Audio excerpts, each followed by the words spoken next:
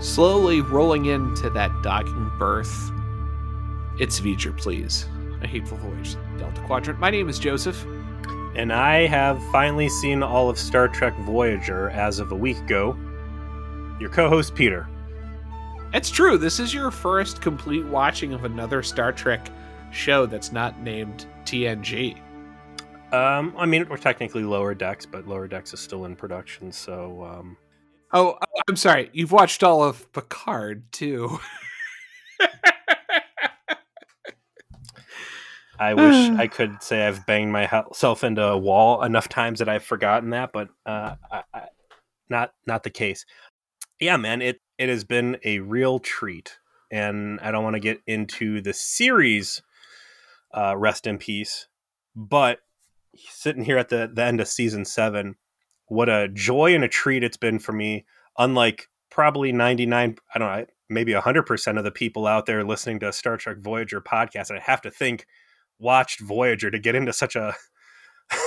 Yeah, there's a certain barrier to entry to listening to a show like ours, which is you also are watching the episodes. Or have already watched.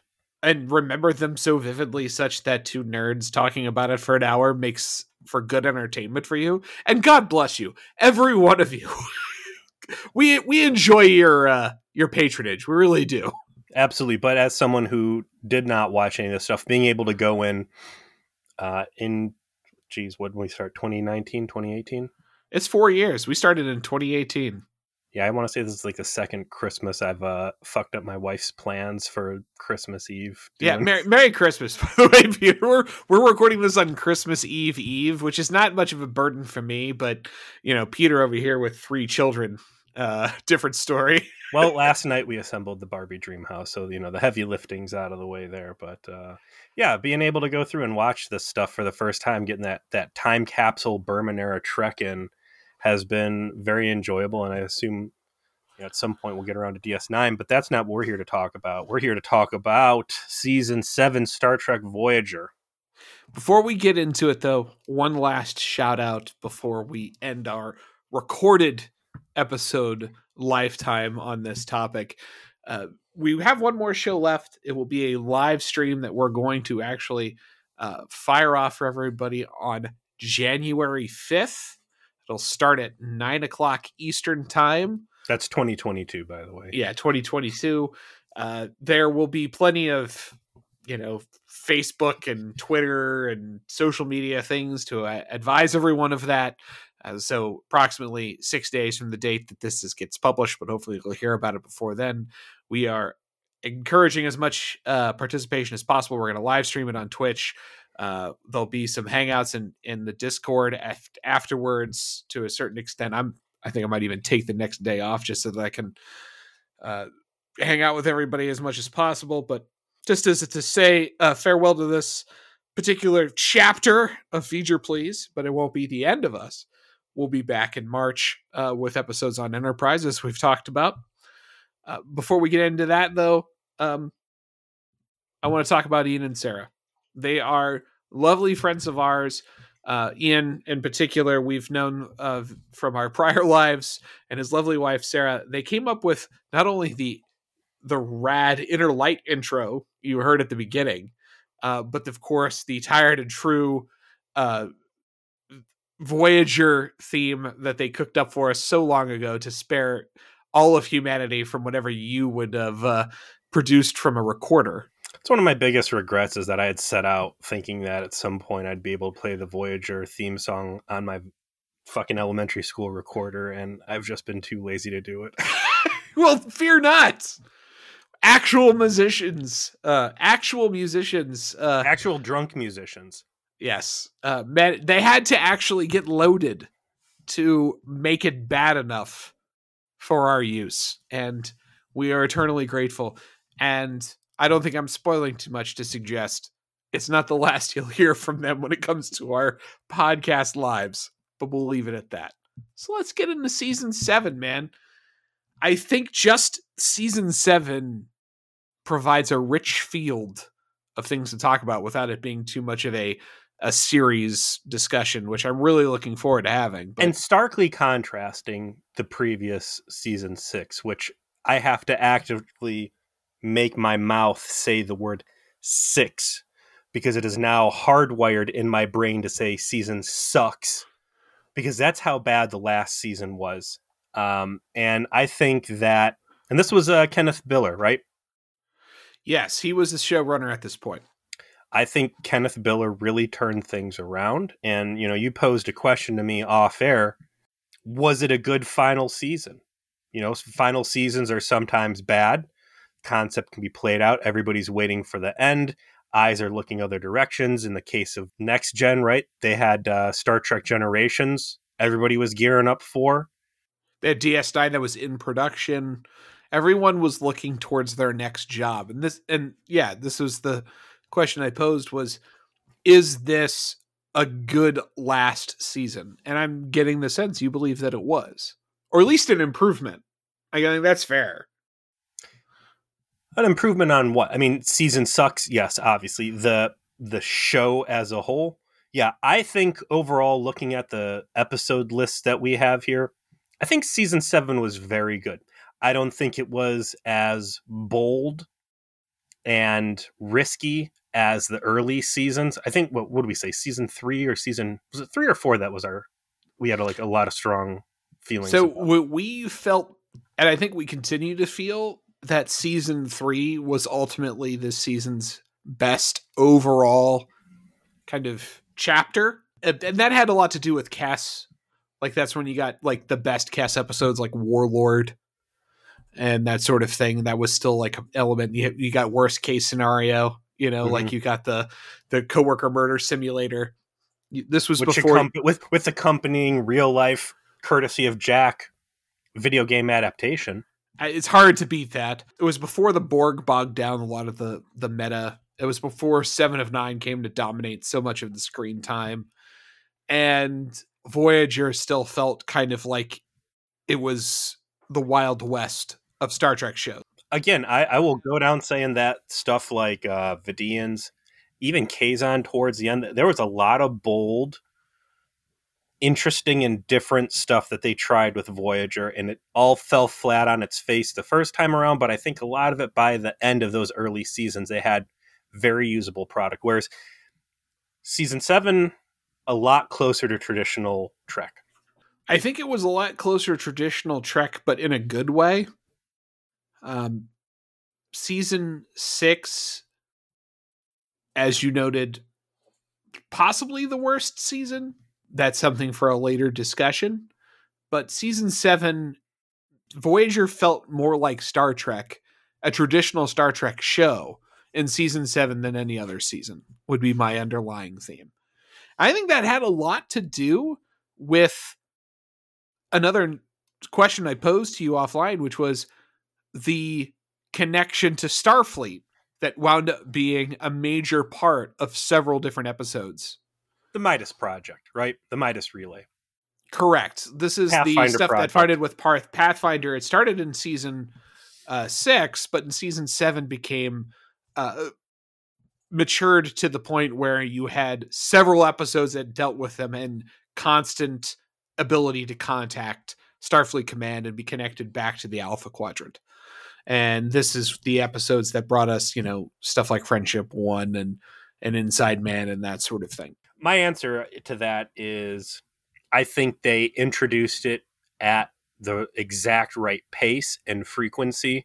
The initial contact via the Midas Relay, and that wasn't shipping was that shipping a bottle? Yeah, Message in the Bottle was the first time that they contacted the Alpha Quadrant via the Doctor going back to have his adventure with Andy Dick. Mm-hmm. It wasn't until seasons later that they actually made contact, which was the episode Pathfinder from season 6. Use of the Hirogen Relay as the Hail Mary that worked out, and then not following up on that until deep into the series. I mean, once we started getting some Barclay action going, I think they hit that the exact right way, and I have no criticism of how that was pursued at all.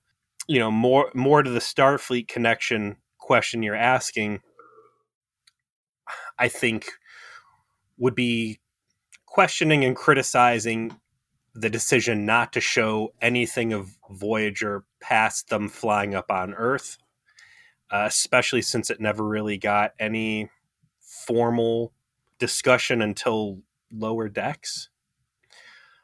So, no, I don't think there was a better way to handle the Starfleet reconnect or communication with Starfleet. And in fact, what that question did was make me think, what did they bring in too late?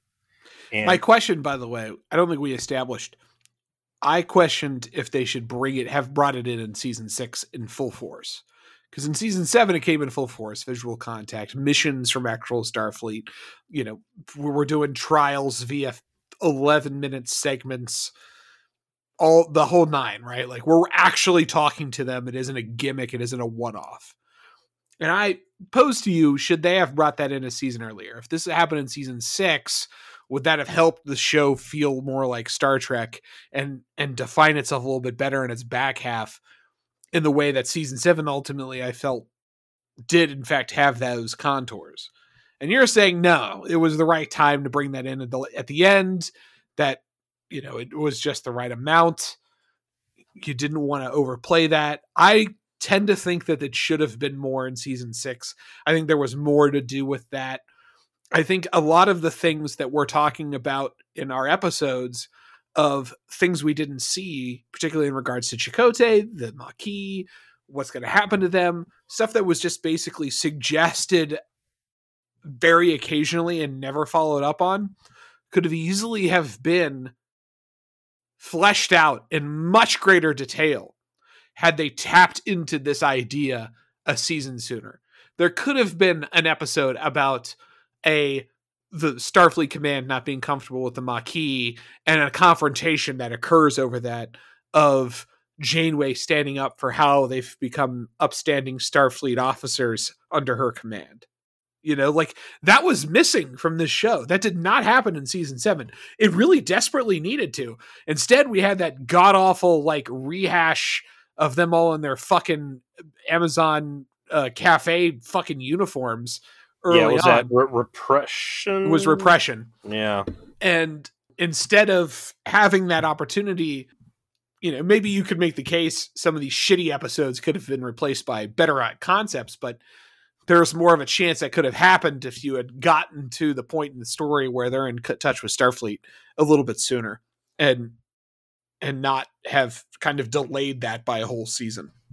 Well, Pathfinder was the first episode that touched on that, was episode 10 of season 6. So, I mean, there certainly was groundwork towards establishing that in 6. But I think as far as regular contact goes, I didn't like the episodes necessarily, and I certainly didn't enjoy the majority of the Borg participation we saw in Voyager as a whole, but they did make the choice that the Borg were going to be a big fucking deal for Voyager, and I think that making Voyager still feel alone in the middle of nowhere and it being very dangerous, like, that was woods, those were scary woods that Voyager had to get through pretty much alone. And once they conquered the Borg and Unimatrix Zero, for as dumb as that story arc was, I felt like that kind of graduated them into the senior class, and okay, now we're going to start going a little heavier into this reconnecting with more traditional Trek. Maybe my complaint really is just that the dead weight of season 7 felt so much more consequential because it was the last season. You know, for every repression, you know, for every Q2, there wasn't an actual chance to pay off major issues and storylines and do something interesting. And that's not to say interesting things didn't happen, which I'm sure we'll talk about when we give out all of our awards, but there was so much lost opportunity for this whole show. And I won't touch that anymore, since I feel like that's going to be a huge topic for us next week. When you're at the end of the line, each second is precious, and when they're wasted, it feels worse, I guess. Absolutely. Is what I'm saying. And speaking of waste, I'd like to go ahead and get to the first set of awards. We're already here. We're already talking about them. The time wasters. And I think you hit the nail on the head that when you're in that home stretch, you have clear vision on where the show is going to end up and where people need to go, plot lines that need to resolve this and that. Yeah, absolutely. Every episode counts. So I want you to lay on me your 3 worst episodes of season 7. In this order, it was Repression, Unimatrix Zero Part 2, and Q2. Those are my worst 3. I know that you hate Natural Law, and Natural Law is bad. Look at that. You read my mind. I know that's going to be in your bottom 3, and that is not in my bottom 3, and is a conspicuous absence. I think those other 3 I just named are far worse. Unimatrix Zero is like it's like almost like an all-time terrible. Just everything about it's bad, right? Like the fact that it's your cliffhanger at the season 6 to season 7 transition, the fact that the Borg are just like uber clowned yet again, all of the 7 of 9 melodrama in regards to it. You can get a booster shot that prevents assimilation. All of it's bad. There is nothing about Unimatrix Zero Part 2 that's redeemable. You're wrong. And I had listened to that episode again, and the hearty laugh I got when you described Tuvok slapping Torres out of the episode. I feel like that forgives a lot of what that episode did wrong. Ultimately, yeah, it's a trash episode. They shit all over the Borg. It destroys huge swaths of Trek genre, I guess, and it completely defangs the Borg to an extent that I don't think even Endgame is able to effectively capture. Endgame does a lot to try and recapture Borg scariness, but it's too little too late. The Q2, I think, is like a consensus bad pick. Greasy, sweaty, puffy Q foisting his untalented son. I don't blame his son. I'm not blaming his son. No, like he's actually not the worst part of the episode. It's definitely Delance, who's just not at his peak performance levels. I don't even blame him, man. It's a turkey script. It's bad. And, for the record, here's my, well, let's go ahead and talk about that and I'll give you mine. But for me, the biggest crime, Q2 isn't even like bottom of the barrel. I would say that there's other objectively worse Q episodes in Voyager. Q is a low point for season 7 because 7's quality is overall pretty high, I think. Yeah, Q in the Gray is worse than Q2. Q2's biggest crime against Trek is that the whole thing fucking focuses on the first child Q and the expectations and the blah, blah, blah. And there's a whole goddamn episode of Next Gen with Amanda Rogers that already addressed all of this. And they just give me that one throwaway line that she didn't work out. She got killed. She quit to continue. The whole fucking framework of that episode is completely destroyed by Amanda Rogers, which was documented by Picard in his captain's log, and Janeway and everybody else should know because everybody's up to date on the Q. So it's just like, it's this shitty what if one-off. That leaves Repression, and that might be the one that you wind up cycling out to put in Natural Law. I just think Repression is worse because if you're going to bring back the whole Maquis plot line and do something with it in season 7, I just think you get bonus points knocked off for the fact that it was something that's stupid, throwaway, terrible, and ultimately pointless.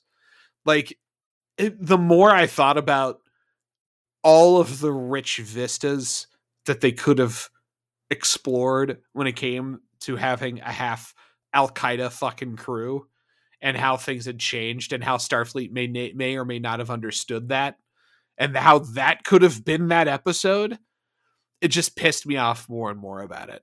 The half Maquis crew was rock solid. And I don't know who in the Voyager production team came up with that idea, but man, they deserved a gold star for it. And whoever effectively squandered that potential just did an immeasurable disservice to the show. You take every fucking shitty Voyager episode out there and you could have put some sort of Maquis Starfleet personality conflict in there, and it would have been a better product. They squandered their golden goose, and shame on them. And exactly what you said, Repression was just a stern reminder that they shit the bed on it. It's a bad Tuvok episode. It's a low budget, junky, ridiculous episode. The only cool part out of that whole episode is that Tuvok was willing to shoot Janeway with a phaser he didn't know for sure was going to be a dud, and that Smoldering Catcher got to look like a badass. It's true. It was a let's I'm going to spoil a little bit. My second best character of the season was definitely Smoldering Catcher guy. We've never given him best character of the season because unfortunately he does not have enough lines. But I gave him the honorable mention in my list. He was just a consistent performer from beginning to end, and he had 2 moments to shine in this season, and that was one of them. So I'll grant you that. But what were your 3 worst? Special runner-up is Natural Law. Natural Law was a turd. Bad pairing of Chakotay with Seven. That should have been Chakotay with Torres, so we could have... Again, just botches across the board on anything Maquis related. I was pretty brutal to Natural Law in that episode. I don't want to spend too much time shitting on it. I will shit firmly all over Nightingale. Ooh, yeah. Yeah, I think I enjoyed discussing that too much to think about it being as bad as it was. Great episode. I listened to that again, and don't mind me tooting on my own horn, but that was such a bad episode. It was just a fucking cornucopia of jokes and gags for us, but as a episode itself, it was fucking miserable. Not only did it completely subvert the goal it set out to do, which is to try and give Harry Kim a flattering vanity episode, but it is objectively Voyager siding with the bad guys and being intergalactic shitbags. And not since the Voyager aligned itself with the Borg has Voyager really squarely allied with bad people to the degree you see there. I mean, even the Vaudois episode, like, they kind of did that on accident, and like one of them ends up being a good guy. Like, there's some ambiguity there. And their arm gets twisted behind their back to like survive the thing. Like, there's a bunch of some ragtag hillbilly force up in the air trying to fucking nuke them from orbit. Like, they do what they got to do to survive, and that means a run and gun fight, and ultimately end up fighting the Vaudois at the end. But this, I mean, go back and listen to that episode. Like, all the shit we give Ron Glass, and like, oh yeah, and he needed to make his pool or whatever. Like, I think that's probably why I didn't even consider it for the list. I don't think I enjoyed another episode this season more in terms of our show. So I can't list something as the worst if I actually enjoyed reviewing it. And in season 7, let's talk about that. We picked Voyager specifically because we knew there was going to be bad episodes that we were going to be able to joke about and have fun with. That's why we didn't go with Deep Space Nine. And that's also, I mean, Next Gen's rife with garbage too, but it's overplayed by a lot of other podcasts. Several of the episodes on this worst episode, it's so hard in season 7 to get to like the real dog shit episodes that, yeah, the opportunity for us to sink our teeth in and shake it around, you got to relish it. Those were fun ones to podcast on, but objectively, shit episodes. I will grant you that this is an acceptable premise. What are the other 2? Repression and Q2. Okay. I mean, what are you going to say, right? Like, there's some absolute bads. I didn't like Natural Law, but it's not the worst of the bottom 3 offenders for this. So you're basically swapping out Unimatrix 02 for Nightingale, and I respect that. And to be fair, like, Unimatrix 2 was just so fucking stupid. I think I've just blocked a lot of that garbage from my memory because it's just a traumatic event. The Doctor being able to cure assimilation with a time delay formula, like, stop. Just please stop. Well, what I would like to hear, Peter, is what your top 3 episodes were. Lay them on me, sir.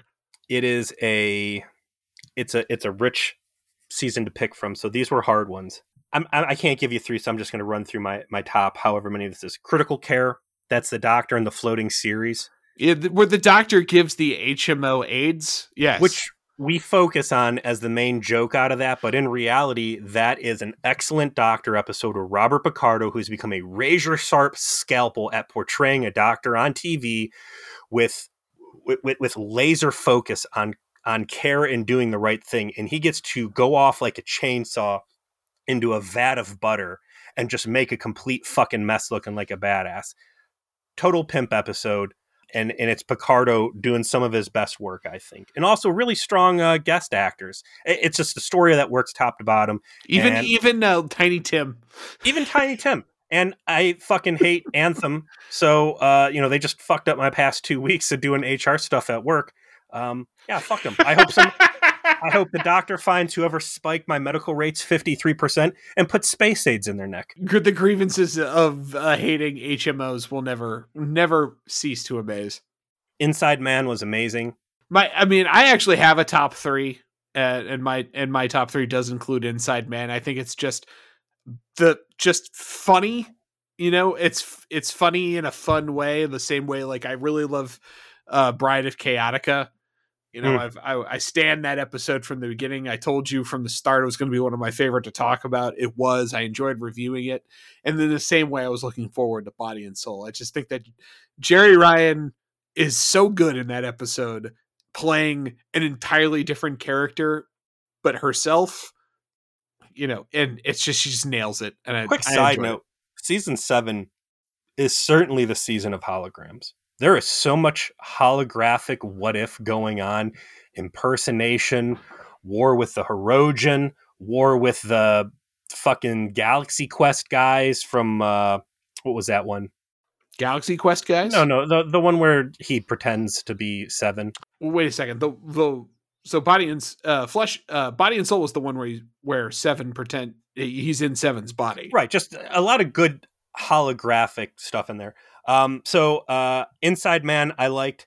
Friendship 1, I really, really liked. And I thought there was a lot of great traditional Trek. And there's a lot that bothered me about Friendship 1, but that pushed a lot of big buttons for me. That was a huge episode in terms of scope.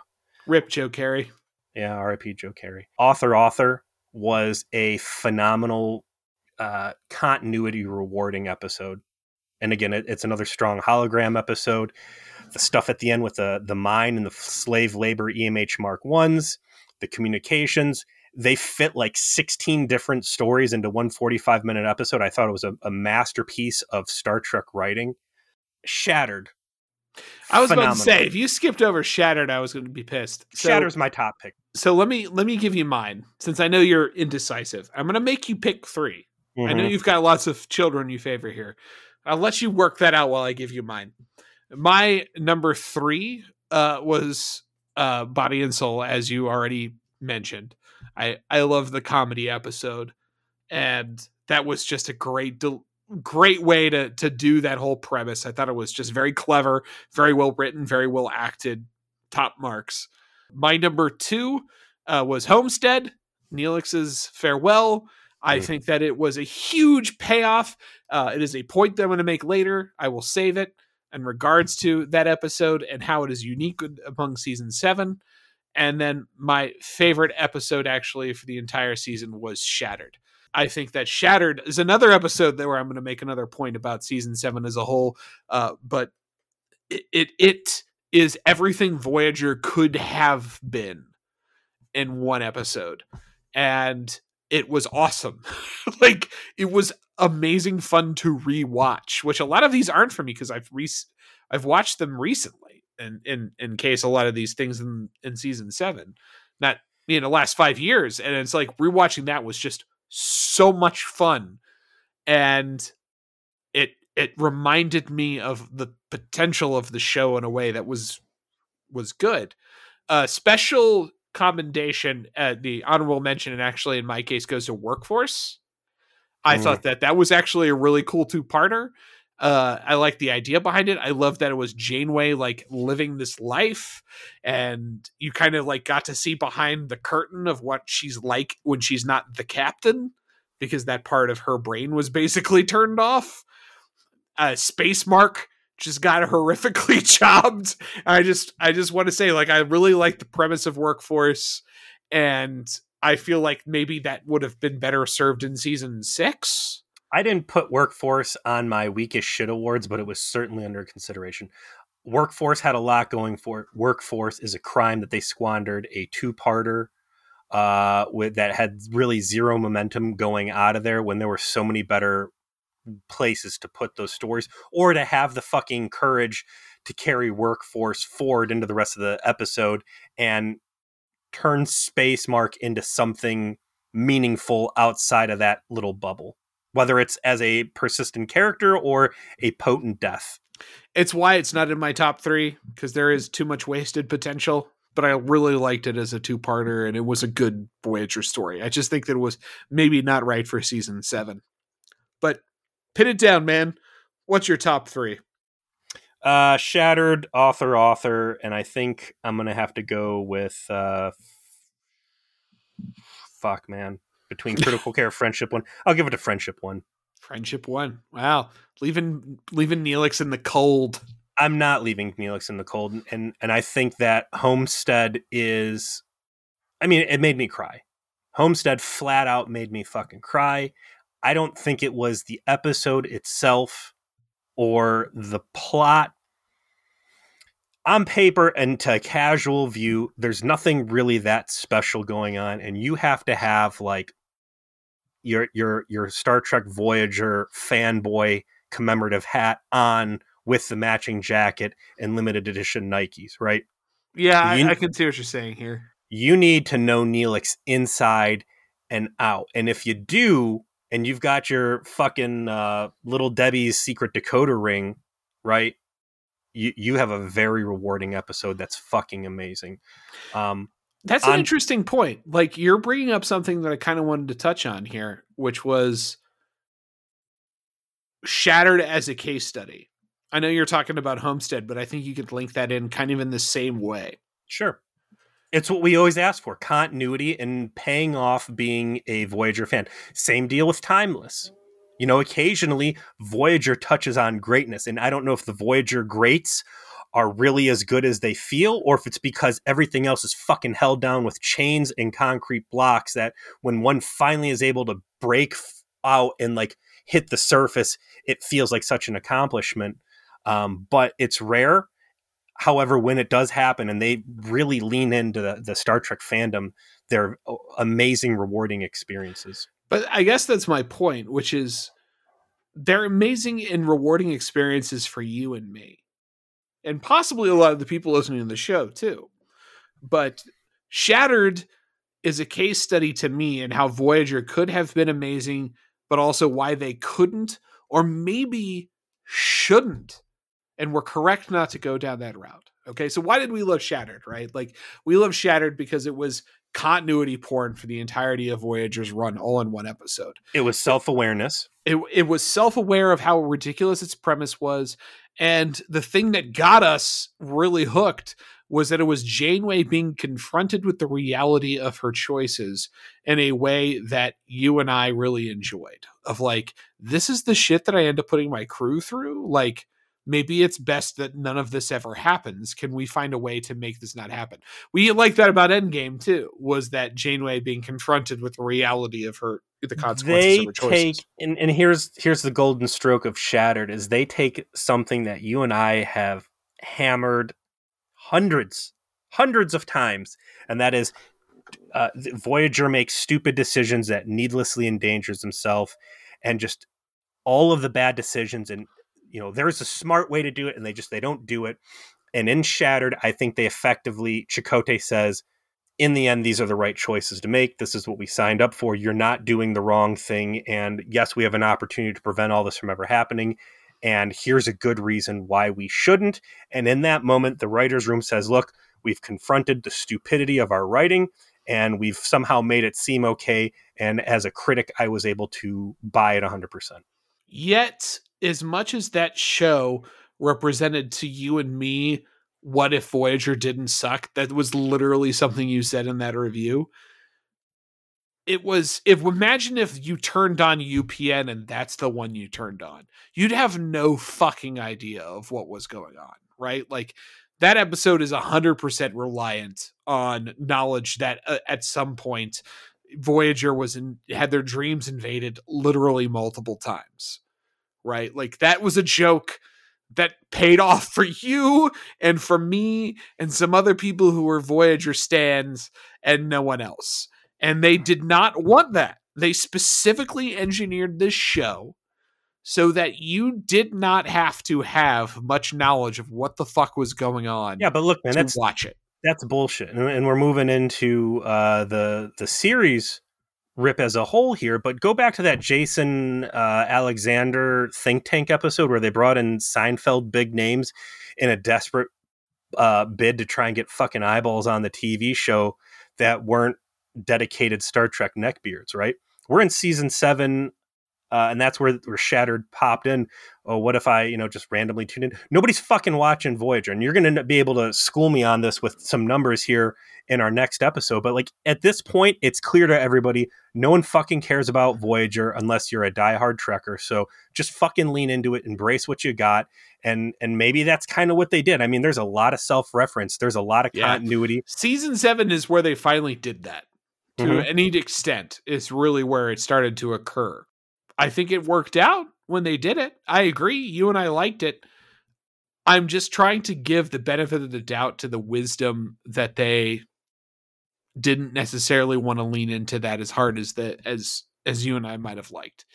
That they kept the show as casual viewer friendly as possible for as long as they possibly could. To their own detriment. And maybe it was to their detriment, but maybe also it helped them retain viewers.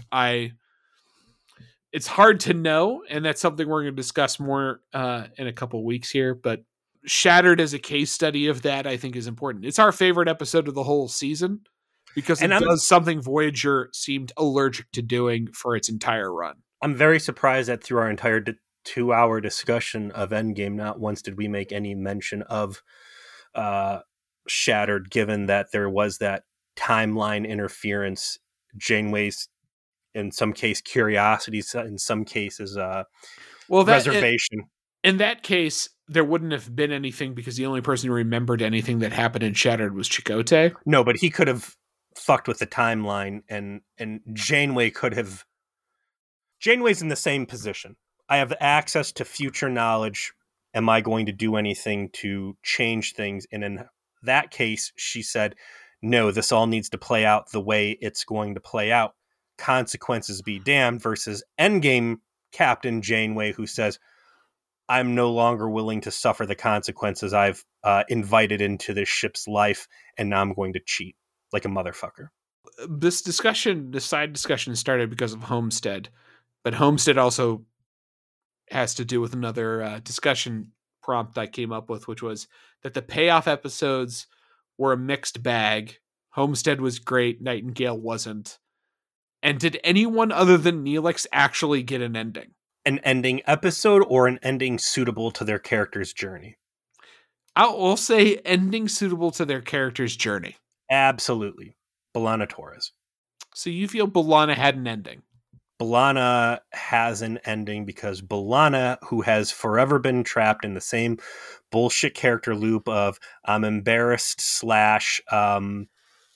angry about my half Klingon ancestry, is able to shatter that, move forward, embrace her child's life as and it's ugly too, right? When she's trying to like genetically Gattaca and like mind wipe the doctor and like genetically re-engineer her kid, like she's willing to go to some real dark places to get stuff.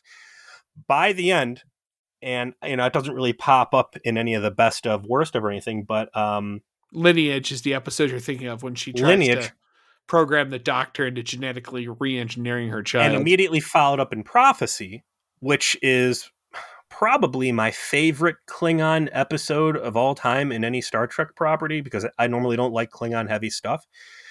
She's really forced to confront her own doubts And I think they do a nice job of side-loading Klingon values into B'Elanna Torres, whereas a head-on approach never works. And it was B'Elanna has a bad day. That's where she ejects the warp core for the fried chicken people. You know, she's trying to run these fucking holodeck simulations, recapture her honor, barge to dead, this other bullshit. Prophecy, like the captain's like straight up like, listen, I don't know if your baby's Klingon Jesus or not, but like, I'm trying to do what's right for my people, and I need you to care about that. And also, I'm going to pray for your dead grandma. You remember her? You love her. Maybe you do care a little bit about this Klingon religious stuff. She starts buying into it. And then you pay it off in Endgame, where now B'Elanna Torres is ambassador to Klingon, or some sort of high ranking. She was like the diplomatic liaison to Kronos. I mean, that's a complete character journey to me. Yeah, you pointed that out when we reviewed Endgame, which was, I was kind of like why would you send B'Elanna Torres, a nerdy engineer, to be a diplomat? And you pointed out, no, she came to terms with all this. Like, it makes sense that she would be more suitable to this task than I was necessarily rather considering. She was even willing to invite, the murderous Dr. Evil, sometimes Dr. Evil, EMH, to be the godfather of her parent. Like, she has wild character growth that repairing shit with her dad in Author. It's true. And really all of that was contained entirely in season 7, which was a bit weird. That, it wasn't so long ago that you and I were lamenting that she never got any kind of character growth, that she was constantly stuck in this loop of over and over again telling the same story. But this is an excellent point on your part, which is season 7 involved her going through an actual change in character, such that when she reaches the end in Endgame, she is finally changed. She is finally evolved. And it's kind of a shame that it takes literal pregnancy to make that change happen, which is what happens, right? Like, she gets married, she has a kid on the way that changes you. That's real. I'll grant that. That's a real thing. Kids change you. They do get there.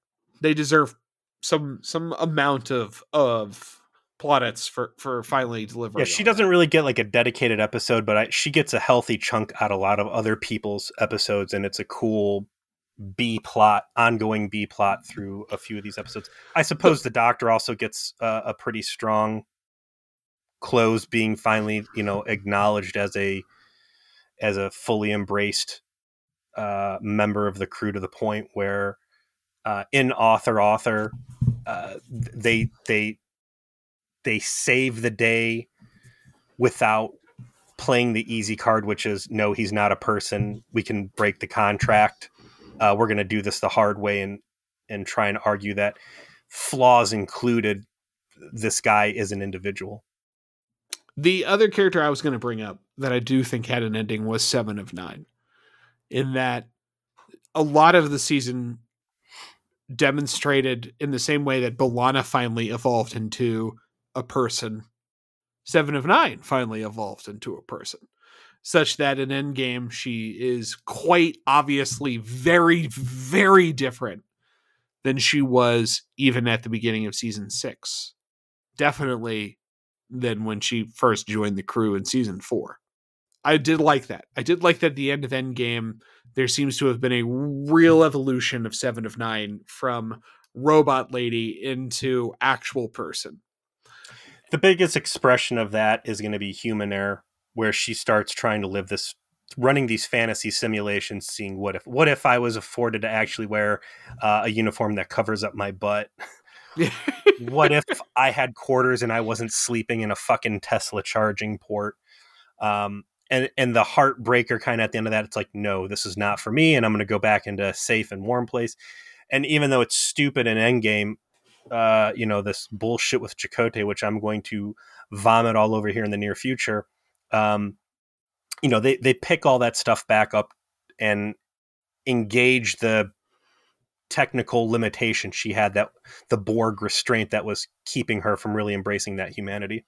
As bad as focusing on that relationship at the very last second was, in that it deserved all of the dick kickings that we gave it last week.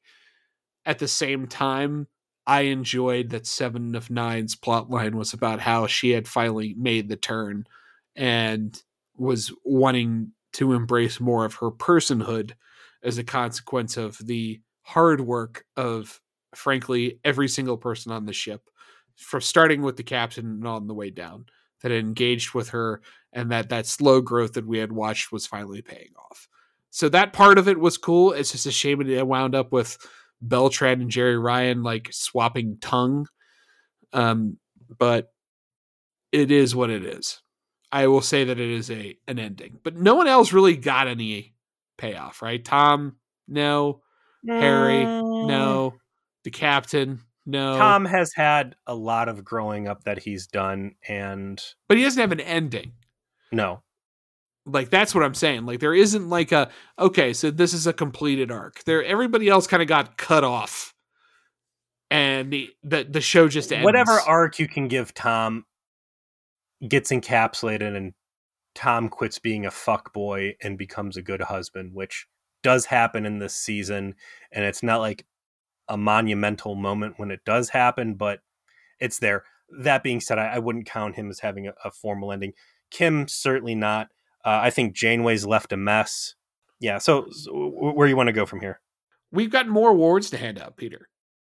We have our most important award, the one you inaugurated so long ago when we watched Jetrel, and that is the weakest shit award. I'm over here telling you how good season 7 is, how hard it is to come up with really vicious dud episodes. All that being said, there's some nasty stuff in my weakest shit pile. A special mention to Repentance, which was the Space Texan episode, and them trying to tell a moral story about like bad profiling and stuff like that, and then completely spinning the plot around and completely vilifying. The B plot of that episode is that everyone being racist at that particular space race was correct, apparently. That's rough. That's a little rough. Ooh. It's a bit of a miss. Chakotay and 7 in Endgame. That's some real weak, bad shit there. By far from the biggest offender. How the fuck did the Talaxians get that far away from Talix and without the chutes and ladders and Borg boom tubes and slingshots and Kess bumps that Voyager had? Ridiculous. That line of dialogue to explain it, not a one. Friendship 1's ending. Voyager just piecing out when I think there was so much blood on their hands that they should have been there at least a month, like healing cancer and doing other stuff. Not to mention being able to take these people off that nuclear wasteland that they helped create back to the workforce planet with like the fucking peanut butter to jelly plot connection that you never know that you needed. I'm still mad about that, and maybe that should be my fucking weakest shit award. But in Space Mark, I'm pissy about a lot of raw feelings out of that workforce when Space Mark wasting so much time building up what a great guy Space Mark was for that weak shit like, well, I can't come on board because you'd be my boss and that's illegal now. In reality, I don't think there's any right answer here that you can put in that isn't the fucking dirty rubbing her face in broken glass and piss treatment that Kess got. What the fuck? Well, that isn't part of the season, though. Wait. No. Fury happened in season 6. That's how bad Fury was, man. It transcended into season 7. So you went through all of that and you can't pick a weakest shit for season 7? Friendship 1 ending. Yeah, I mean, that was strong for me. No, like Chakotay and 7. Okay. 7. My number 2 pick was actually what you just said, which was the end of Friendship 1, where they're like, how do we do this scene for like poor Joe Carey, and we get a fucking Christmas tree ornament and put it in a bottle and talk about how he was building a ship in the bottle, and how are we going to talk about Joe Carey, like this guy we have literally barely seen for 6 seasons that comes back to just unceremoniously get murked. And not necromancy to back alive or Borg nanoprobed back alive. But the weakest shit is not that, Peter. The weakest shit is nothing you mentioned. I'm kind of shocked that this didn't make your list. The weakest shit is Harry Kim's command ability in Nightingale. The weakest shit is that he gets put in charge of the ship because he's got the special Starfleet abilities to be in charge. And then he manages to just get jabronied by everyone on that ship, from Ron Glass at 20% of his true power to 7 of 9 just telling him how shit he is at his job the entire time. No, I buy that. That is a good that's a bad episode for what it's supposed to be. It is a good episode for what it is, in that it establishes why Harry Kim is still an ensign. And what's missing there, again, is that scene at the end where Chakotay's like reading the mission report, like, holy fuck. Kathy, I see why he's still an ensign now. Like, I thought you were just being a bitch before, but like, did you read page 2? Wow. Nothing will appear weaker to me than Harry Kim being such a whiny bee in the entirety of his command experience. Like, he brings his saxophone with him and his like little Starfleet awards. Weak shit. It's not weak shit. This is no Talaxian stuck in a nuclear Metreon cascade hell. That's just bad writing, Joe. All right. Well, what is the weakest shit except for the worst writing of the season? Come on now. I think you're losing the forest for the trees. Where are we going now? Best character of the season. Neelix, baby. Neelix 100%. Neelix had the best episode, but I'm not going to say he was the best character. That was such a good character development moment. The dude fully realizes the hero's journey, and his entire run through the show pays off pound for pound in every scene he is in for that. That one episode is more than enough. It's so good what happens to him, and so wildly off the charts for what Voyager is capable of, that I can't help but give him MVP for the season based on that alone. And he's got some pretty solid participation in some other stuff here, you know. I'm not going to give it to him because, frankly, he's barely in the season. I grant you, Homestead's great. I really enjoyed it. It was a great ending to Neelix's story. He got the happy ending and the payoff and the emotional catharsis that was missing from so much of everyone else. And I really am glad that he got that. But dude was reduced to almost special guest star status by the time they finally dropped him off at what you affectionately called the last Talaxian truck stop in the universe. And I don't think that rises to the level of being the best character. I think the best character was the EMH, which is probably, kind of basic bitch of me to say. Because very basic bitch of you.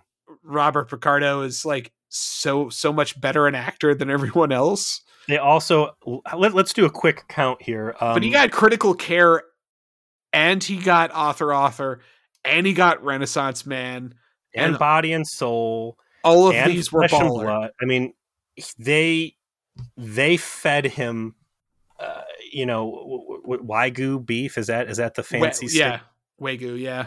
I mean, this dude had home run after home run, just handed. And I'm not saying that he didn't deserve it, and I'm not saying that he didn't knock him out of the park, but I mean, he was just showered in top end scripts. So he was really even good in Endgame too, like as Joe the Doctor now, like having evolved and having changed. Like, he is awesome, and he got to shoot dudes up like a fucking gangster in Friendship 1.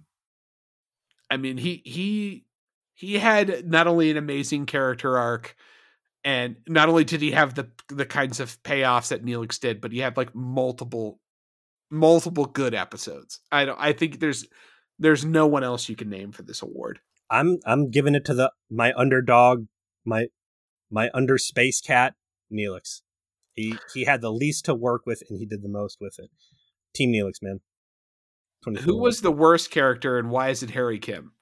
Yeah, Harry Kim is the obvious choice, but I'm going to go Janeway. If nothing else, The Void. That's the subspace episode where everybody gets stuck in Space Thunderdome and has to fight. And Janeway fucks everything up by nitpicking where the fucking tech doodad they needed to break out came from and sabotages it.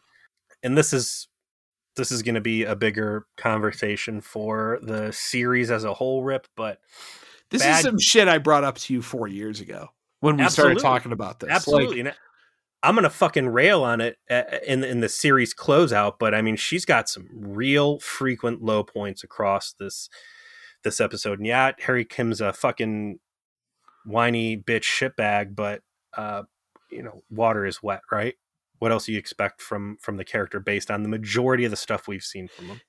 If it wasn't for Endgame, and that I think that Kate and Workforce, I think those were all two-parter episodes that were desperately reliant on Kate Mulgrew's acting ability and Janeway as a character kind of coming through in a way that was really cool.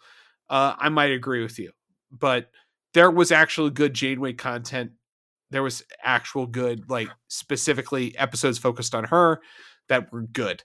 And to be clear, again, just for everybody listening at home, when I'm saying Janeway sucks, I'm not saying Kate Mulgrew is bad. Every dumb thing that comes out of her mouth in Void, Kate Mulgrew does a good job portraying. And if that was the only exposure I had to that character, none of it would seem out of place or silly. But it's awful writing, and it's sabotaged her through this whole thing. But obviously Nightingale's the specific low point for Kim. But is there anything else really jumping at you? I thought he was kind of real dick bad in Drive. He's not good in anything. Like, Drive is the next episode where he had kind of a major role. He's not very good in that. Then there's Inside Man, where he's just whiny. There's Endgame, which he has one good scene, like saying goodbye to future Janeway before she leaves. And that's about it. Like, he gets some emotion into the scene where he's like saying goodbye to his space mom, but that's about all he manages for the entirety of season 7. It's just real bad. Like, Friendship 1 is an episode dominated by more Tom Paris, like, in his maturity, than fucking Harry Kim managing to fucking do anything. It becomes a meme in the series finale when he's like trying to get Tom to do some real dangerous shit, and he's finally outgrown him. Like, the show almost comments on how he's kind of still stuck as a one-note, useless, awful character. And I just don't think that any season represents that better than season 7, because while I think that only about half the crew gets an ending, only Harry Kim didn't change. Like, Janeway is constantly confronted with the consequences of her actions and has to come to terms. They try to give him something in Endgame when they show that he's a captain and family and that other stuff, but they don't show him evolving into that. They just like, all right, you're this now, because we couldn't get you there, Like, and it's the same deal in Timeless too. Like, this is a pretty cool character they're portraying at the end here, but that's a one-off. If not for Timeless, he would have essentially 0 redeeming episodes in this whole fucking show. I'll give him Deathlock too. When he dies. When he dies, okay. 2. I mean, he's had a couple here 2. and there, but it's very hard. This is one of the biggest neglected characters in all of Trek. There's 168 episodes of Voyager, and he was good in 2 of them. I want to bring up a special entry into the awards because for the first time ever, I think season 7 is actually playing with some pretty good CG. Is there any space fight scene that you think really comes out as the best of the best? I guess Flesh and Blood. Flesh and Blood was probably the best one. So that's the Hirogen one, and that when Voyager finishes eating Hirogen butt and flies out of the blind spot, and you've got like multiple phaser blasts coming off a single bank, that was a tight ass fight scene. Definitely worthy of the praise we gave it. And Imperfections. That's when Seven's cortical node goes offline, and they go back and like start ransacking derelict cubes. And they get in a fight with some space pirates, and like the Delta Flyer actually does some pretty cool shit there. Season 7 was strong enough that neither of us have talked about Imperfections until an hour into this show.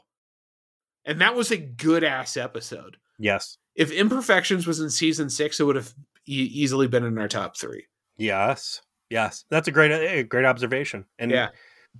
And that was definitely like the high point of Icheb by far. It was a great evolution of Seven of Nine, and had great moments for other parts of the crew. I want to flip back to your question about them pulling the Starfleet connection too late in the series. I think season 7 highlights that there's other things they waited until too late in the series. That scene with Icheb, Harry Kim, and Tuvok. I always like Harry Kim and Tuvok together.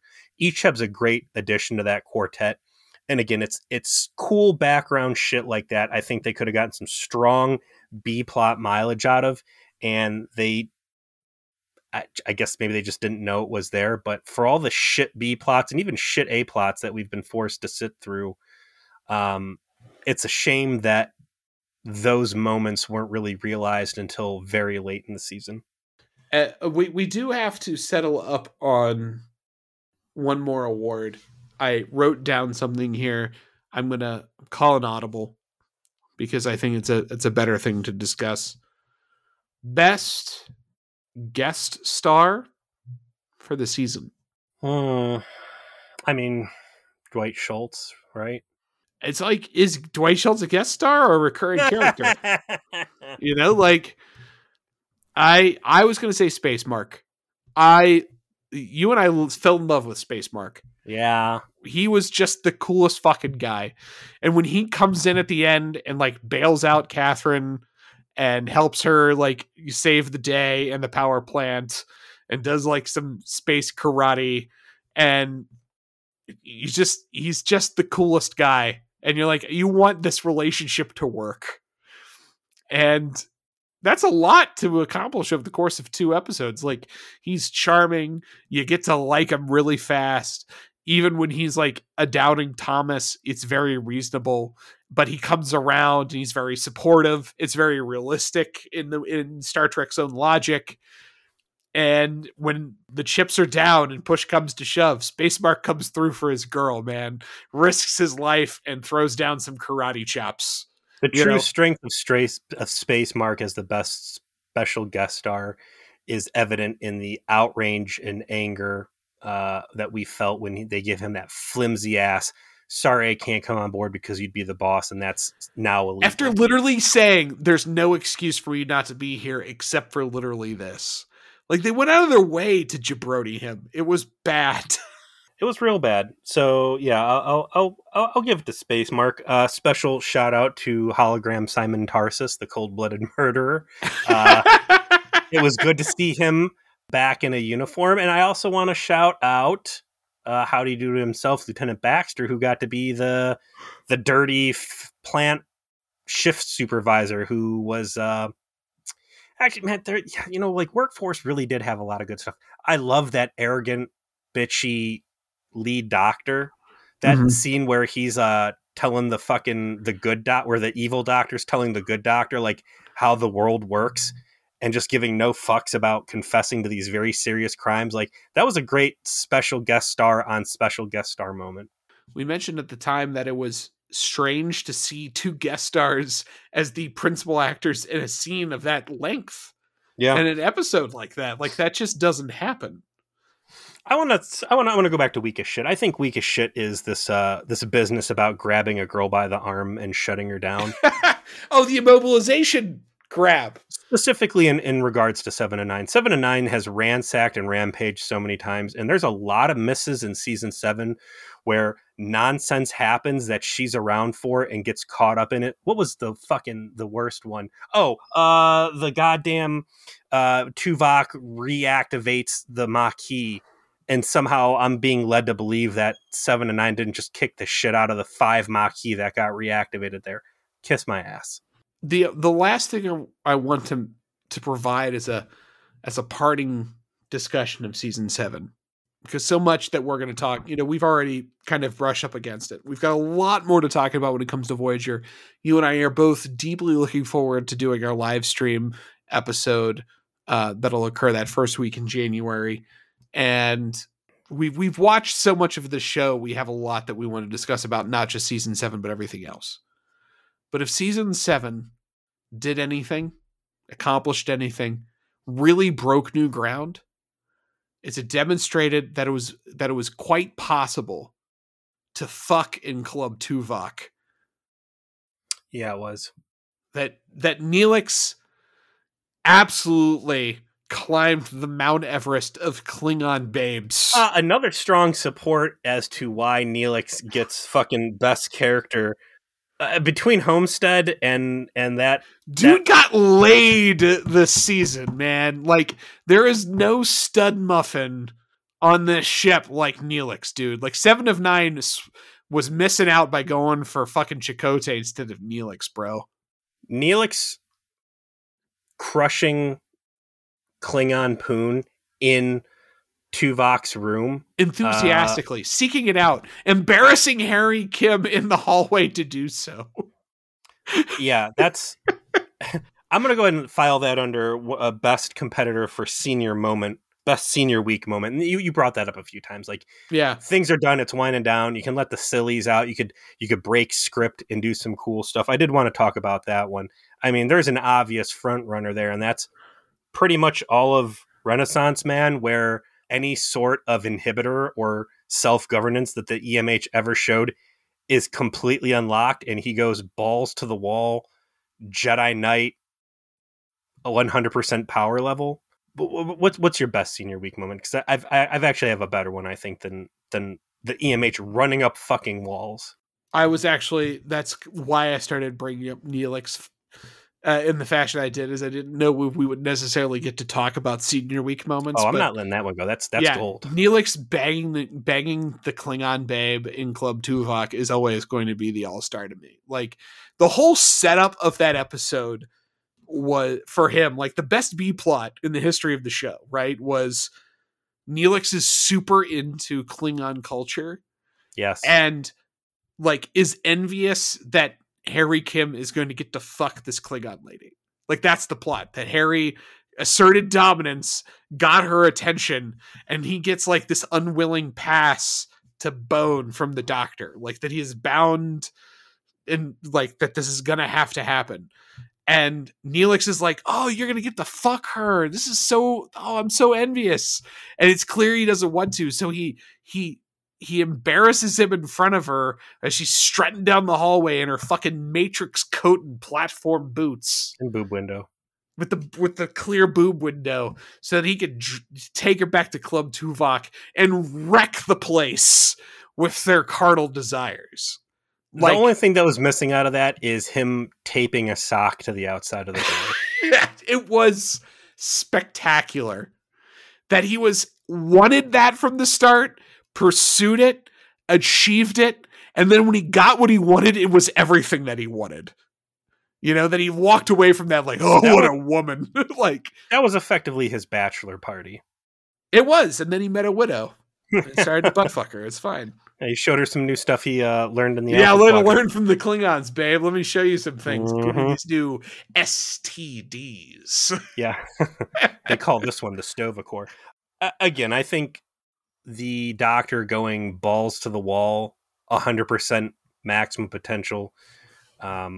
Certainly a strong competitor, but I think my best senior week moment, and it might seem trivial, but in the bigger picture, for as much as we've looked at it, special shout out to Tom Paris threatening to separate Tuvok and Neelix and Homestead.